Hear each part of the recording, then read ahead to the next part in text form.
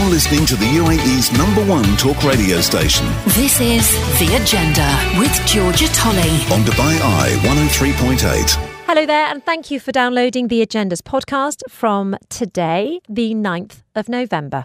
And on the show, we looked at health insurance premiums because apparently they have soared by as much as 35% in the last few months. But why is that? Well, we found out with broker Stephen McLaren. Plus, we also looked at how those increasing premiums are having an impact on set-up costs for smaller companies. That was with Neil Petch, the chairman of VirtueZone. Meanwhile, the Actors Union at SAG-AFTRA says it has agreed a tentative deal with the Hollywood studios to end a strike that started back in July. We got the latest on that with entertainment correspondent Reid Alexander. And we looked at the viability of the 4-day working week as Future of Work researchers suggest it could be the easiest way to improve the equality of pay and status for women. We spoke to expert Dr. Mansoor Sumro, and as an inclusion summit kicks off in Abu Dhabi, we looked at what the UAE needs to do to improve the legal standing of women in the country and the workplace. Meanwhile, we found a use for all those shells from the oysters that Dubai's fine diners have been quaffing. Rami Murray, the founder of Dibba Bay Oysters, talked us through his latest eco-friendly plans. And Mark Archer joined us on the line with all the latest from the Cricket World Cup.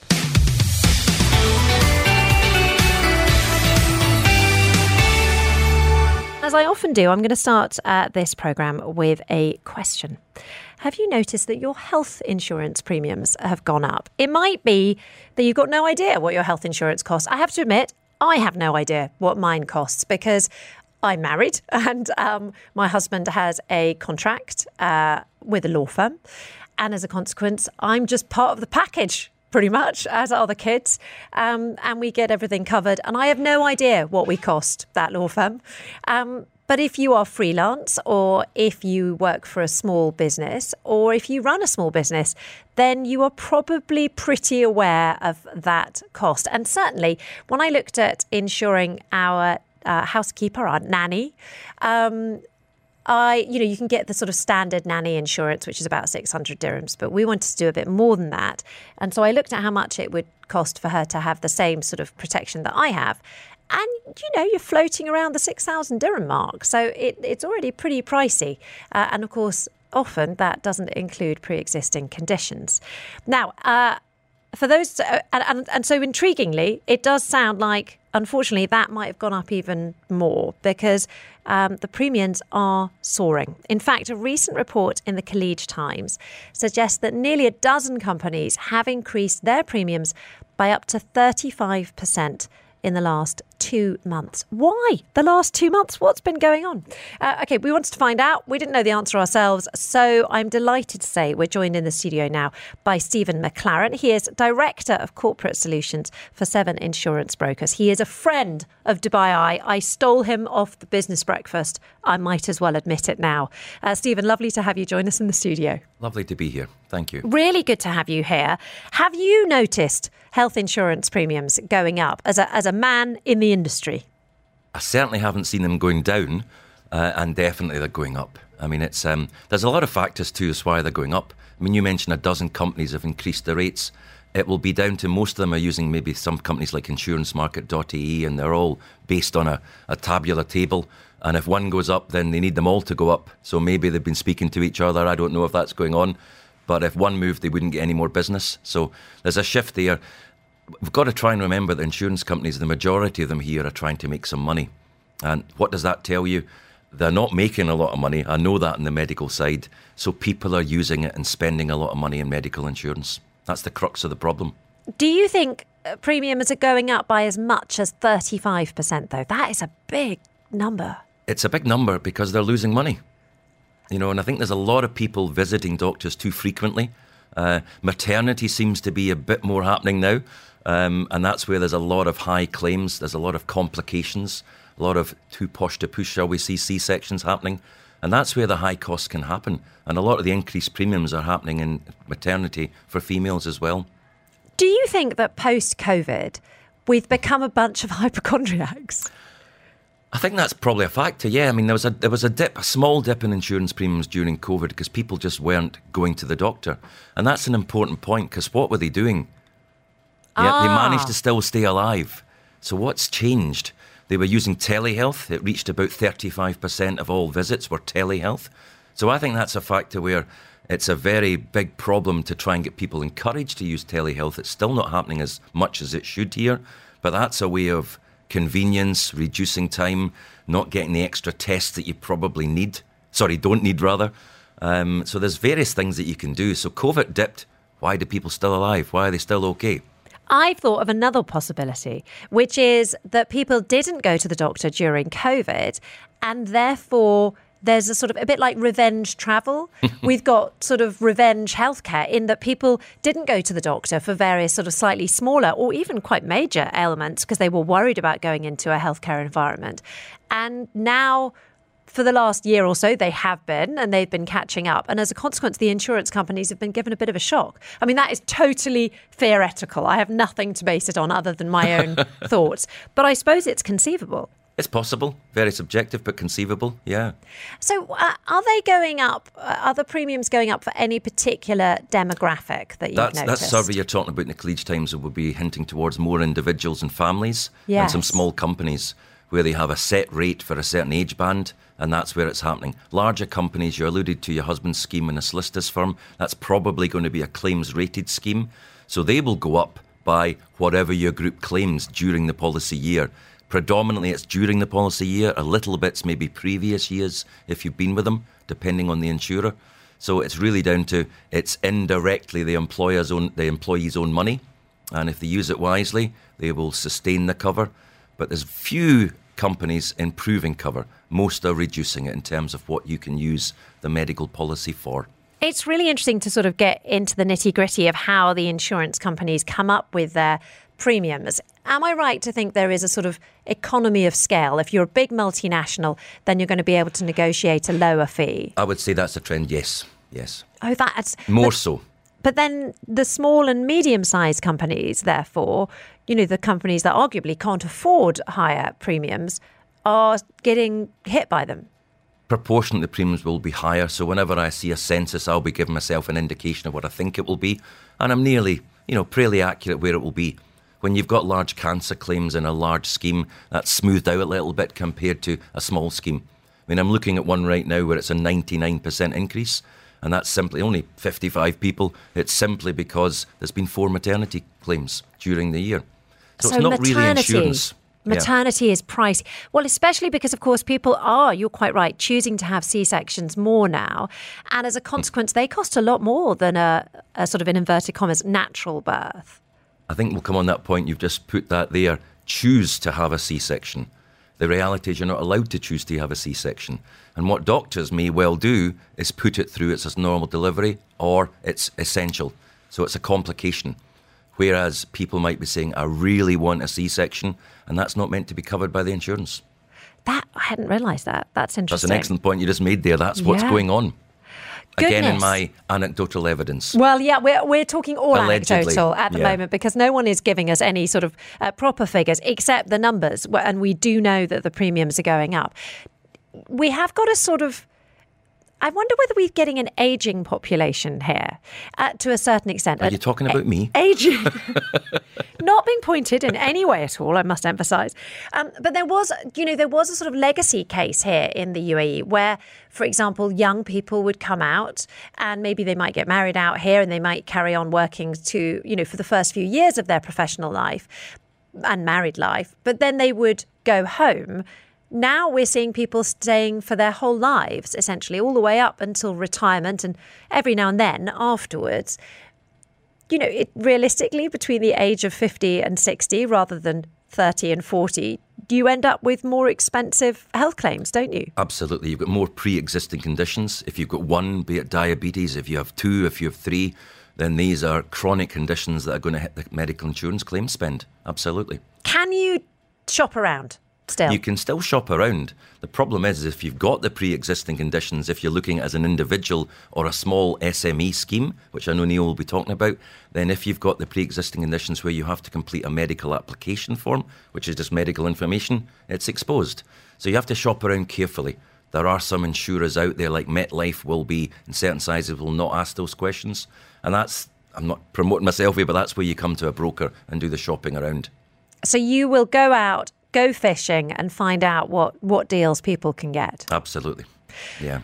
It's a very, very interesting subject. And of course, it is a key component to living out here in the UAE. If you don't have health insurance, then you really are in a very sticky position. Stephen McLaren, it's been fantastic getting into the sort of details of health insurance premiums. Thank you so much for taking the time to join us. Always good to see you. Stephen McLaren there, Director of Corporate Solutions for 7 Insurance Brokers. You're listening to the UAE's #1 talk radio station. This is The Agenda with Georgia Tolley. On Dubai Eye 103.8. Yeah, we're talking about the soaring costs of health insurance premiums on the programme today, asking you whether you've noticed yours go up. Lots of messages coming in. Finn says that she's just had 2 insurance issues. She's had her home insurance premium increasing by 1/3. And then health insurance was quoted according to incorrected procedures. There was a suggestion that that they've been sort of trying to do her over on that as well. So Finn's had double insurance issues. And we've just heard from Stephen McLaren, who is Director of Corporate Solutions for 7 Insurance Brokers, that he has seen premiums soaring, especially for people who've had maternity costs. He's seen ultimately the premiums for women go up notably. And also it's happening in particular for smaller companies, which, who don't have that economy of scale. Recent report in the Khaleej Times suggesting nearly a dozen insurance companies increasing their premiums by up to 35% just in the last 2 months. And it's really got us thinking, what with corporate tax and other fees increasing in the UAE, are these hitting small and medium-sized businesses in the pocket? Are they finding it more expensive to run, more expensive to even set up in the Emirates? Well, there is only one man to ask about small and medium-sized businesses and set-up costs, and that is Neil Petch, the chairman of VirtueZone, who's getting a double whammy on Dubai Eye today. Aren't you, Neil? Because you're going to be hosting Starting Up at 1 p.m. I am being double whammied. Good morning, Georgia. Amazing to have you join us, Neil. And of course, you're very much sort of swimming in the ecosystem of small and medium-sized businesses. Have you heard complaints about insurance costs going up from your colleagues from the companies that you're helping? Yeah, I really feel the pain here. It's a little bit of a perfect storm, Georgia. We had COVID, which meant that a lot of people didn't get treated for pre-existing conditions. We've got Dubai booming, inflation happening, and people having to pay higher salaries. So if you go to Mediclinic, you're going to pay 550 dirhams just to shake the hand of the doctor. One of the problems is that it's medical help is so accessible in Dubai. It's so easy to go and see a doctor. So, the cost, there are more visits happening, and at the same time, the price has gone up. So this is a perfect storm for the insurers. So yes, premiums are going up, and yes, it's a pain for our customers. And obviously what we at VirtueZone are always trying to do is solve that pain. So how do you do that? One of the ways is to actually work with your staff to make them more healthy. So sports tournaments and getting checked for your blood sugar level and all of that sort of thing. It's cliched, but it's true. It works because if you have, 200 employees and 200 employees spend 500 dirhams, it's quite a lot of money. And the last thing is using tech. So we've partnered, for example, with a couple of great insurance firms, with Petra and GIG. And what they do is that they encourage us to try and, just as I'm talking to you now on Teams, they encourage us to speak over a video to doctors. And the cost of a consultation there is up to from 0 to 100 dirhams instead of 500. So over time, that's going to affect how much you spend as a company and thus what your premium is the next year.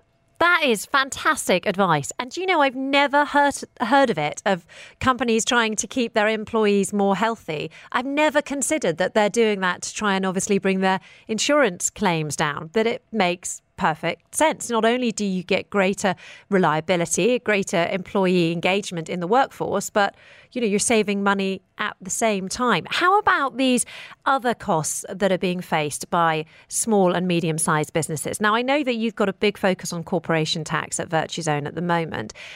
Do you think it's putting people off starting their own companies? Yeah, I think it's an education thing, which is there are 550,000 small businesses in the UAE.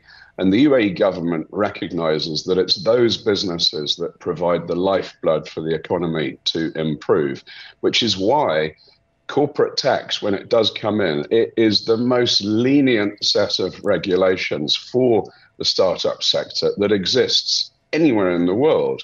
And so those 550,000, probably 95% of them are not going to have to pay any corporate tax. But they don't know that.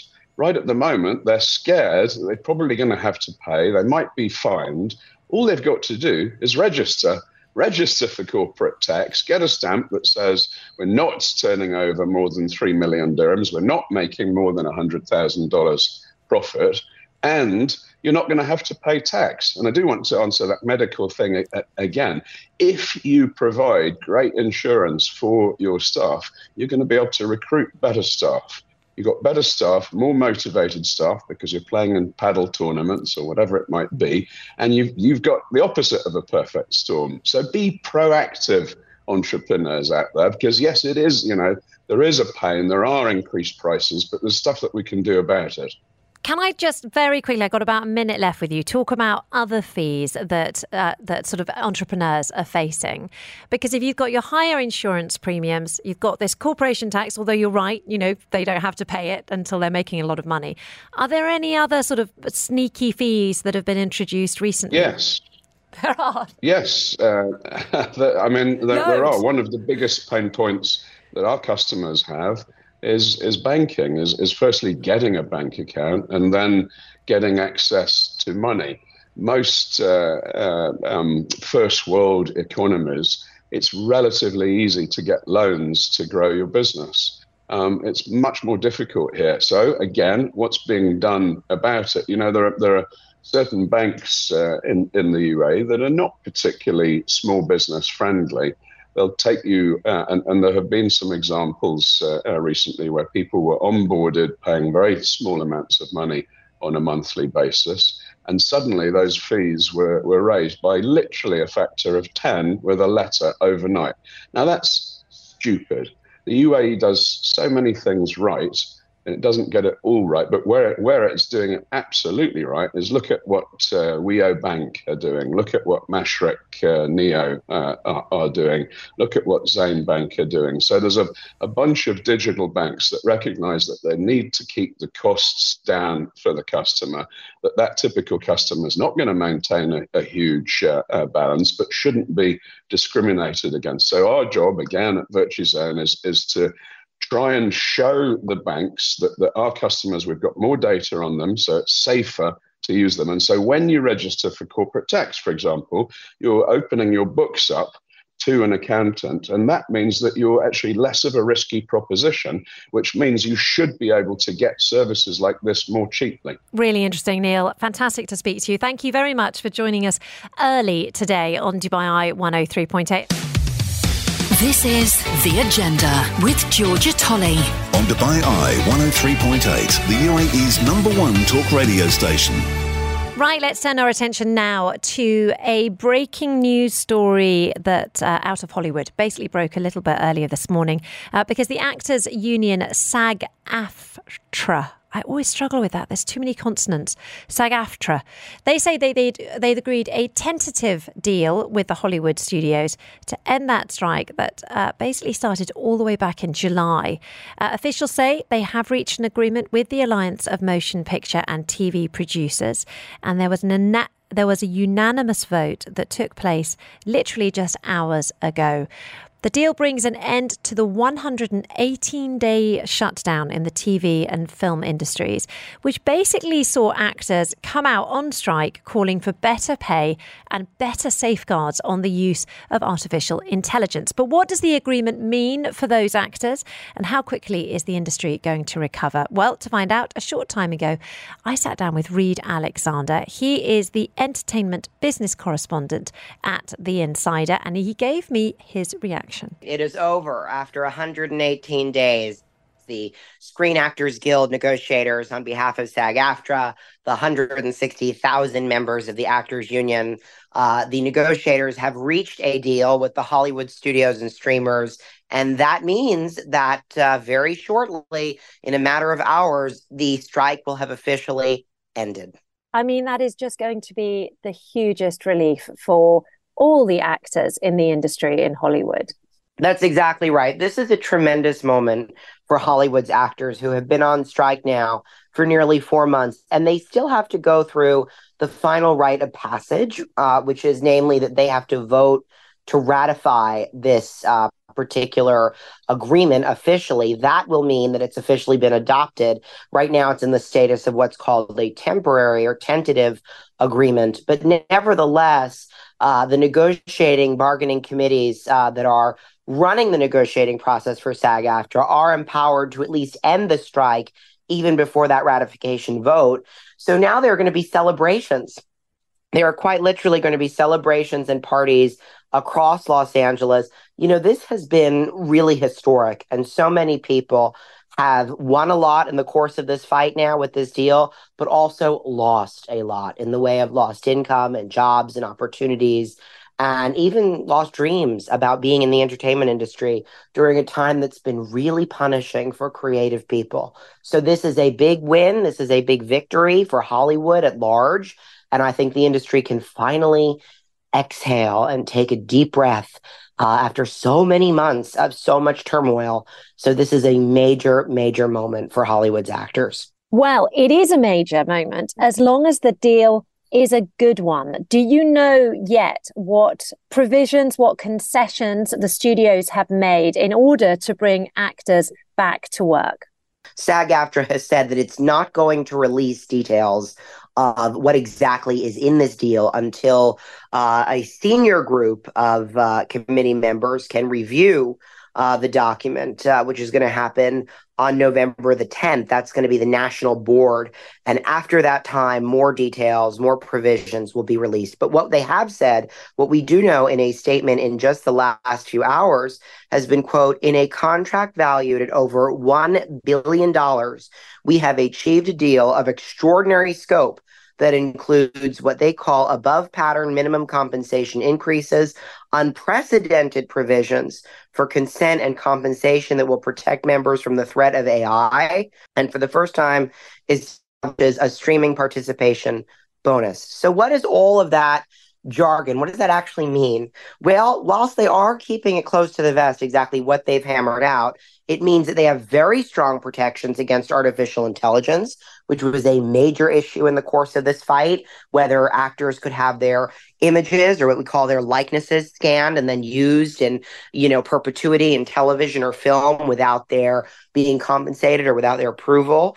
It sounds like they have won what they say for the first time is a participation bonus. So, essentially a stake of the pot of gold for actors who participate in really highly watched shows on big streamers like Netflix or Disney Plus or Amazon Prime or Apple TV Plus, presumably. So, in addition to that, minimum compensation increases will establish higher salary floors for performers. And again, whilst it's unclear exactly to what degree or to what tune, the actors' negotiators made clear from day one they were never going to accept anything less than what they called a stellar deal. And while that is typical union rhetoric, they fought to the bitter end here.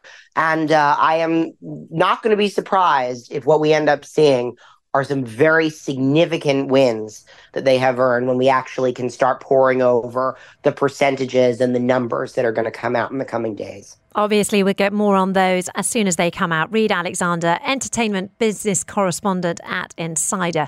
Fantastic to have him join us on the radio. And it's worth saying that when it came to the writers' strikes, those writers went back to work within hours. So I imagine that is the scenario with the actors as well. You're listening to the UAE's #1 talk radio station. This is The Agenda. On Dubai Eye 103.8. You might have heard earlier this week on our programme, we talked about a survey that placed the UAE at 22nd in the world in an index on women's rights. Now, the Emirates was ranking highly for things like employment, community safety, there was financial inclusion, share of parliamentary seats was a really big one, and then access to justice. But, if you wanted to improve that number, what if the easiest way to do that was to reduce the working week to 4 days? I reckon we'd all of a sudden have quite a lot of men on board. A lot of women on board, obviously. But if we said, if you do a 4-day working week, it's going to improve women's equality to men, I think the chaps would be coming out and voting for it as well. Well, certainly the recipient of the latest Nobel Prize in Economics, Professor Claudia Goldin, now she researches the gender pay gap. She reckons the current disparity between men and women can mainly be attributed to childcare responsibilities. And if you only work 4 days a week, then potentially that extra day could be used to catch up on those responsibilities. Now, worth mentioning that women working full-time year-round are paid 84% of what men are paid. So there is still this, quickly do the math, 16% pay gap. Okay, so why would a 4-day working week make that much of a difference? Let's find out. Joining us now is Dr. Mansour Soomro. He is a future of work researcher at the Teesside University's International Business School based in the United Kingdom, which means he's got up horrendously early in the morning to talk to us. Thank you very much indeed, Dr. Soomro. Lovely to have you join us. Okay, tell me, what is this case for the 4-day working week that researchers are getting so excited about? Thank you, Georgia. Morning. Yeah, in fact, early morning. Yeah, so this case of 4-day working week, or as we say, shorter working week, that this has been a discussion since some time now. But the piece that I published in Fortune recently, what I've tried to project is that a 4-day week, which is a reduced working week, has a strong connection in helping us, has a strong connection with the gender pay gap or gender equality. Now, how does it actually work? As you mentioned about the research by Professor Claudia, where she studied this gender pay gap, and the findings suggest that, the current earnings gap between men and women is largely due to childcare responsibilities. There's another word that we use here, which is the motherhood penalty, right? So 4-day week is in fact an opportunity which can help us balance the caregiving responsibilities between parents, father and mother. And in the article, what I've seen is that the cases that we have studied, there are 3 cases that we have studied. The first one is Kickstarter. It's a company, the crowdfunding American company. They moved on to a 4-day working week, and they found that young women, they especially found that the responsibilities of childcare, they found that they were doing better, especially in the early years of motherhood. There's another case of Microsoft Japan. They moved to a 4-day working week, and women said that the stress levels and burnouts have gone down while they were doing this trial for the 4-day working week. The third case that we studied was that of Unilever. So Unilever announced all flex policy, which aims at flexible working arrangements, which includes, one of the arrangements is a shorter working week in the form of working week. And they also witnessed that, they were able to achieve a balance in the gender roles, especially at the leadership positions. So what we are seeing is that there is a connection between a 4-day working week and gender pay gap. And the companies that are actually trying to do this have given us results which are encouraging. I mean, it would be especially helpful if that 4-day working week, if it wasn't the same day, if the two members of a marriage, for example, the two partners, if they didn't have the same day off, then that would be really helpful, because then the scenario is that, say, if my husband takes every Monday off and I'm not working every Friday, then you're also going to be better off financially, because you don't have to pay for childcare 4 days a week, 5 days a week. You can only pay it 3 days a week. That's right. So the notion of 4-day working week does not exactly mean that, Fridays will be off for everyone or Mondays will be off for everyone. So the idea of the notion of this is that, it is utmost flexibility. So it does not also mean that, the company will be operating, 4 days a week. The company might still operate on the customer end side or on the front end side 5 days a week, but the arrangements between different employees will be different, in which each employee will be working at max 4 days. The arrangements they can pick and choose, and this is where exactly the point that you mentioned, that the flexibility comes in, and the couples can pick different dates or different days of working. Now, regular listeners will think that regular listeners will know that I like to pull the subject of artificial intelligence into nearly every conversation at the moment.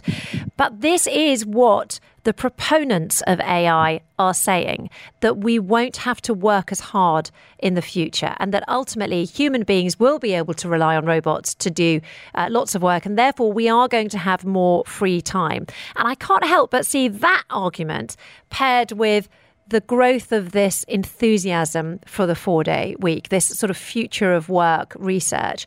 Do you think the two are rising in tandem, or am I seeing links that don't exist? You're seeing the links which absolutely exist, right? So especially with the evolving, pace of artificial intelligence tools and technologies that we're talking about at the workplace, and that too, the cost effectiveness of that, what we'll see is that there's a lot of free time that's coming up, and with that we're saying that the productivity will remain, and the free time will increase. But now there's a caveat here. What we have seen over years is that whenever productivity increases with technology, productivity goes up, and free time, we get a little bit of free time in terms of employees' work schedule, but this free time immediately fills up with additional work. Right. So work never ends, as they say. So even if we work 5 days a week, but if we want to work 6 days a week, even the work will expand. So in fact, work expands based on the deadline. So sometimes, you say that I will be finishing this work in the next 2 days. But sometimes if you say that, OK, let me finish this in 1 day. And when you put that deadline a little earlier, you'll see that you will be able to do a great deal of it. So work does expand depending on the time. So with artificial intelligence, absolutely, we will have more free time, right? Productivity will increase. But the point is that we want to pass this on to the employees, and not that employers coming up that, there's more work to be done because now we have free time, and, the productivity has increased, and, the availability of time is more. So AI is a feminist issue. That's what I'm going to do. I'm adopting it. It's going to bring greater freedoms for women. It's going to bring greater flexibility of work, and we should embrace it. Indeed. And in fact, the premise of that you mentioned, 4-day working week and gender pay gap that you're talking about, the study that we have done is that, there are various reasons for the gender pay gap, which includes social norms, because in some countries, there are unequal opportunities for males and females. Likewise, there are industry issues as well. There are certain industries where women are appreciated more. This is based on the nature of the business model and the industry. There are some laborious industries as well. There's also an element of class ceiling, where we say that, women find it a bit difficult to reach higher level positions, especially the board positions and top management positions. And the fourth one is the area of childcare responsibilities. So the research, the current research says, and this is, I'm talking about the last decade or two, the most pressing issue in terms of gender pay, and the reason for that is coming from the childcare responsibilities. So 4-day working week, as you said, that will be a strong case to help us reduce this gap and to give an equal footing to men and women who are because what we've seen is that men and women, they start at the same time, but gap widens when when kids are born. So I think this will the notion of 4-day working week will play instrumental role in reducing the gender pay gap. It is a constant source of conversation in our home, particularly at the moment. Dr. Mansoor Sumro, thank you very much indeed for joining us. Dr. Sumro is a future of work researcher at Teesside University's International Business School in the UK. Serious food for thought there, sir. Thank you very much indeed for joining us. This is The Agenda. On Dubai Eye 103.8, the UAE's number one talk radio station. Yep, this is The Agenda, and earlier this week on the programme we were talking about that survey that placed the UAE 22nd in an index on women's rights and equality, and the Emirates ranked really highly for things like employment, community safety, there was financial seclusion, share of parliamentary seats and access to justice. However, and this is sort of the weird fly in the ointment, one of the criticisms in the report was that the legal system here still has scope to improve. And that got us thinking about, what actually needs to change. And intriguingly, right now, down in Abu Dhabi, there's an inclusion conference that started. It's the Aurora 50 Inclusion Summit. It's hosted by ACNOC. It's the first time they've done it. And the idea is they're bringing together everyone important and young people as well for a conversation around the culture of inclusion. One of the law firms taking part is Baker McKenzie. And we're actually joined on the line now by one of their employment lawyers, Aqsa Khan Sadiq, who is here to talk to us about the changes that have taken place in the legal system over the last few years. Aqsa, thank you very much for joining us on the line. And it feels like we've had a lot of law reforms recently. Do you think that they've improved the status of women, for example? I mean, there's been lots of different factors, but let's start with the family law reforms. Hi, it's Aqsa here. Just like you said, there have been some really interesting changes in the labour law, starting with the extension to maternity leave. That's been increased to 60 days from 45 days. The first 45 days are to be fully paid, and the remaining 15 days are at half pay. But it's quite interesting because after exhausting this paid maternity leave, the employees are eligible to take an unpaid maternity leave for 45 calendar days if the mother or the infant is suffering from an illness related to pregnancy or delivery and she's unable to return to work. But quite interestingly, the labour law also now makes provision for the employee to be entitled to paid maternity leave if she delivers early, say after 6 months or more of pregnancy and the baby is born stillborn or passes away shortly after birth. Then the mother can avail this maternity leave as well. There is, of course, you've still got the nursing breaks, which we had in the previous law, and these are being applied quite flexibly by a lot of multinational clients that we're seeing in the market. And they are allowing, for instance, women to leave work early and utilize this 1 hour break by doing that. Although the employment law sets out these as minimum entitlements, what we're seeing in practice is that a lot of multinational companies are offering more, sometimes even up to 6 months unpaid and a couple of months of unpaid. There's also the provision of parental leave, 5 days, which either the mother or the father could take, but you could effectively add this on to your statutory maternity leave to extend it. I do think these changes are very interesting, and a lot of employers are quite increasingly allowing remote working as well. For employees, the law for the first time actually recognizes remote working. It's up to the employer and the employee to decide on the working hours and how much flexibility is given. But in practice, we are seeing there's a shift towards multinationals moving towards more remote working and flexibility. And I think that certainly helped a lot of women have a career and juggle family life at the same time. So I think that's a very positive change. We've also got another provision in the law which protects women from being terminated during their pregnancy or for any maternity-related reason. And for the first time, we've had discrimination and harassment provisions in the law, so there's more protection offered to women. So I think there have been some very important key changes. The new law also reiterates the equal pay requirement for women who perform the same role as men. So I think, this is very, very key. And the UAE is obviously quite increasingly showing its commitment to equality and diversity. Encouraging stuff. Thank you very much for joining us on the line, AXA. Really appreciate your time. Employment lawyer there with Baker McKenzie, AXA Khan Sadiq, joining us here with a little bit of a rundown of the changes to the labour laws and how they've been helping women in the workplace. You're listening to the UAE's #1 talk radio station. This is The Agenda. On Dubai Eye 103.8. Yeah, welcome back to the show. Good to have you with us. Let's take a look at one of my favourite quirks in the farming industry here in the UAE. It is an oyster farm in Fujairah. And I don't know if you're new to the country, but I never would have thought there'd be a massive oyster farm in Fujairah. And such is the success of Dibba Bay oysters that they've got quite literally millions of shells, which until now they weren't quite sure what to do with. But I'm joined on the line now by Rami Murray, who is the founder of Dibba Bay Oysters, because they've come up with an eco-friendly solution. Rami, morning. How are you? Good morning. I'm great, thanks. Lovely great to be online. Oh, it's lovely to have you with us. Thank you very much indeed. So tell me more.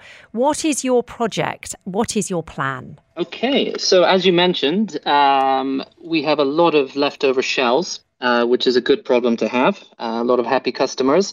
And we were looking for some useful thing to do with them. So what we actually found is in the wild, when shellfish breed, they produce larvae, and that larvae swims around and it attaches to old broken bits of oyster shell in order to grow its own shell. So by that logic, if you put piles of oyster shells back into the marine environment, you will automatically attract a lot of marine life and it will become a living oyster reef of its own. So we have gone ahead with the Dibba Bay Oyster Reef Creation Project, and we are using the repurposed shells, and we're working with the Fujairah government, with the Fujairah Research Centre and the Fujairah Environment Authority. And we have a 700-metre stretch off of Dibba where we're permitted to create a natural oyster reef. So what we're doing is we're collecting the shells back from our restaurants. We've got collection points, by the way. So if you want to return your shells, you can return them to our 2 outlets in Dubai. We have one in Sheraton, JBR, and we have our original one down in the fishing harbour in Sakim. We'll be working with partner hotels and restaurants to collect the shells back from them as well. And we will be literally building this 700-metre reef out of the Dibba Bay shells. And then the native oysters will then come and breed there, and the native scallops, and it will literally be the foundations of this wonderful new ecosystem. Oh, it sounds awesome. Are you going to have to put a bit of cement in first, or are you literally just piling loads of shells on top of each other, Well, that's an interesting question, because there's different ways of doing this. It's been done elsewhere in the world.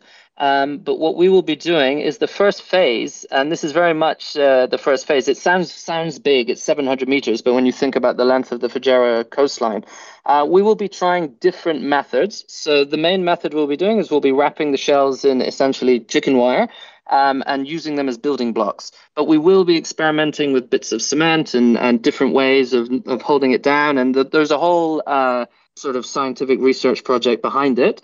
And we will prototype the best way to build the reef in this environment. And then we will look at rolling it out along the entire coastline in Fujairah.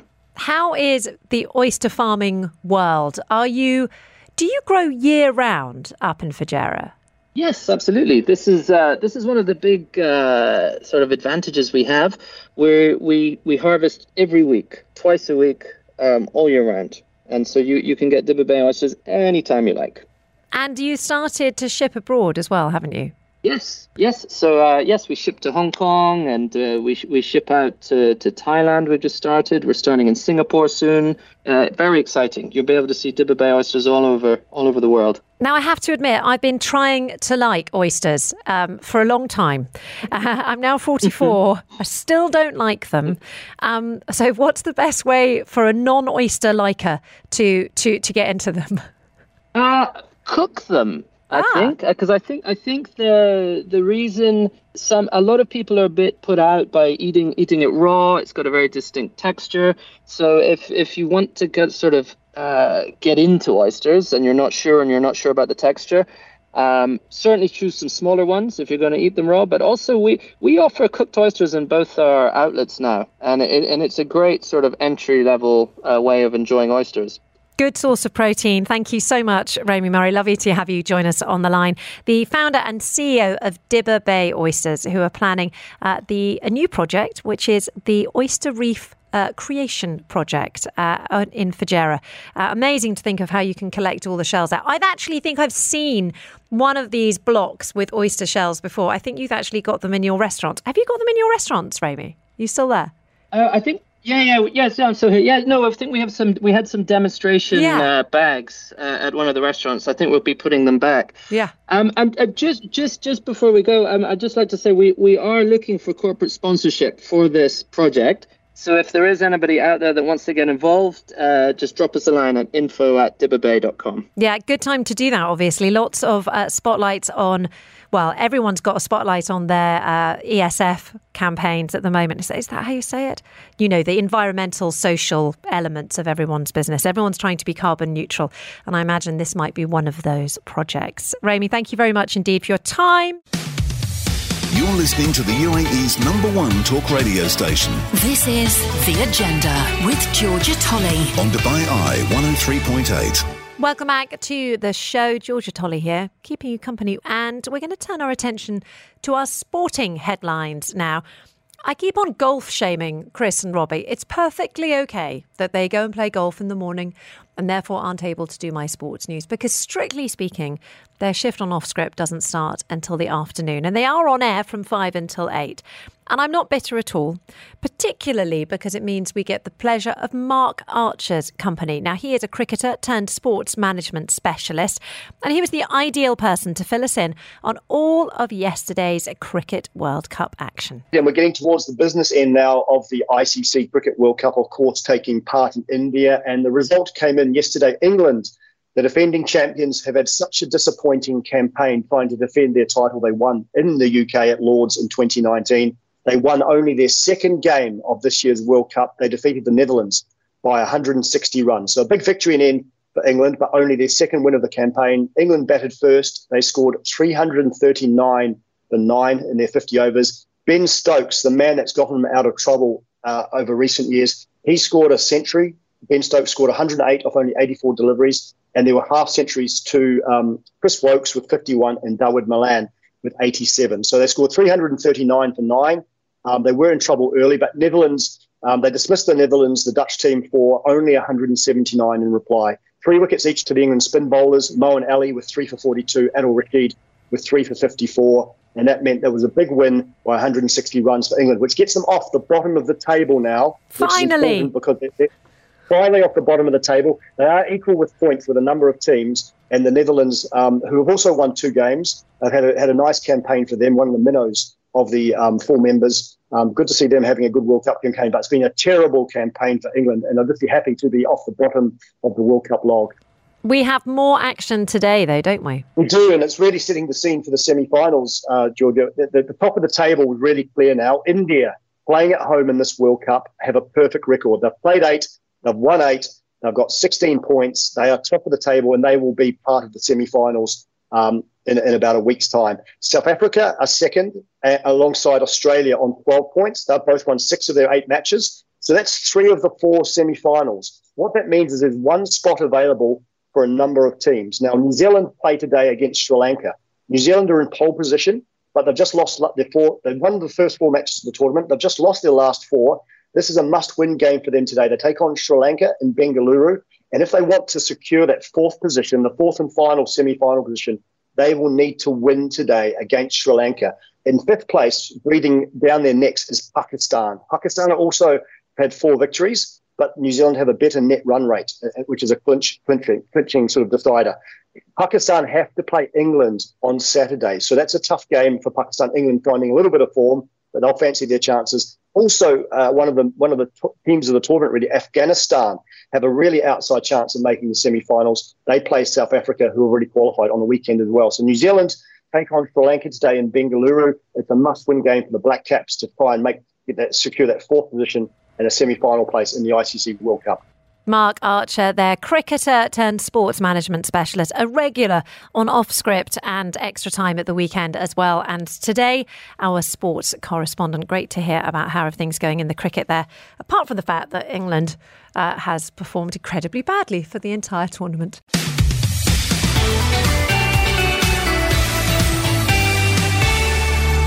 The Agenda is live Monday to Friday from 10 a.m. till 1 p.m.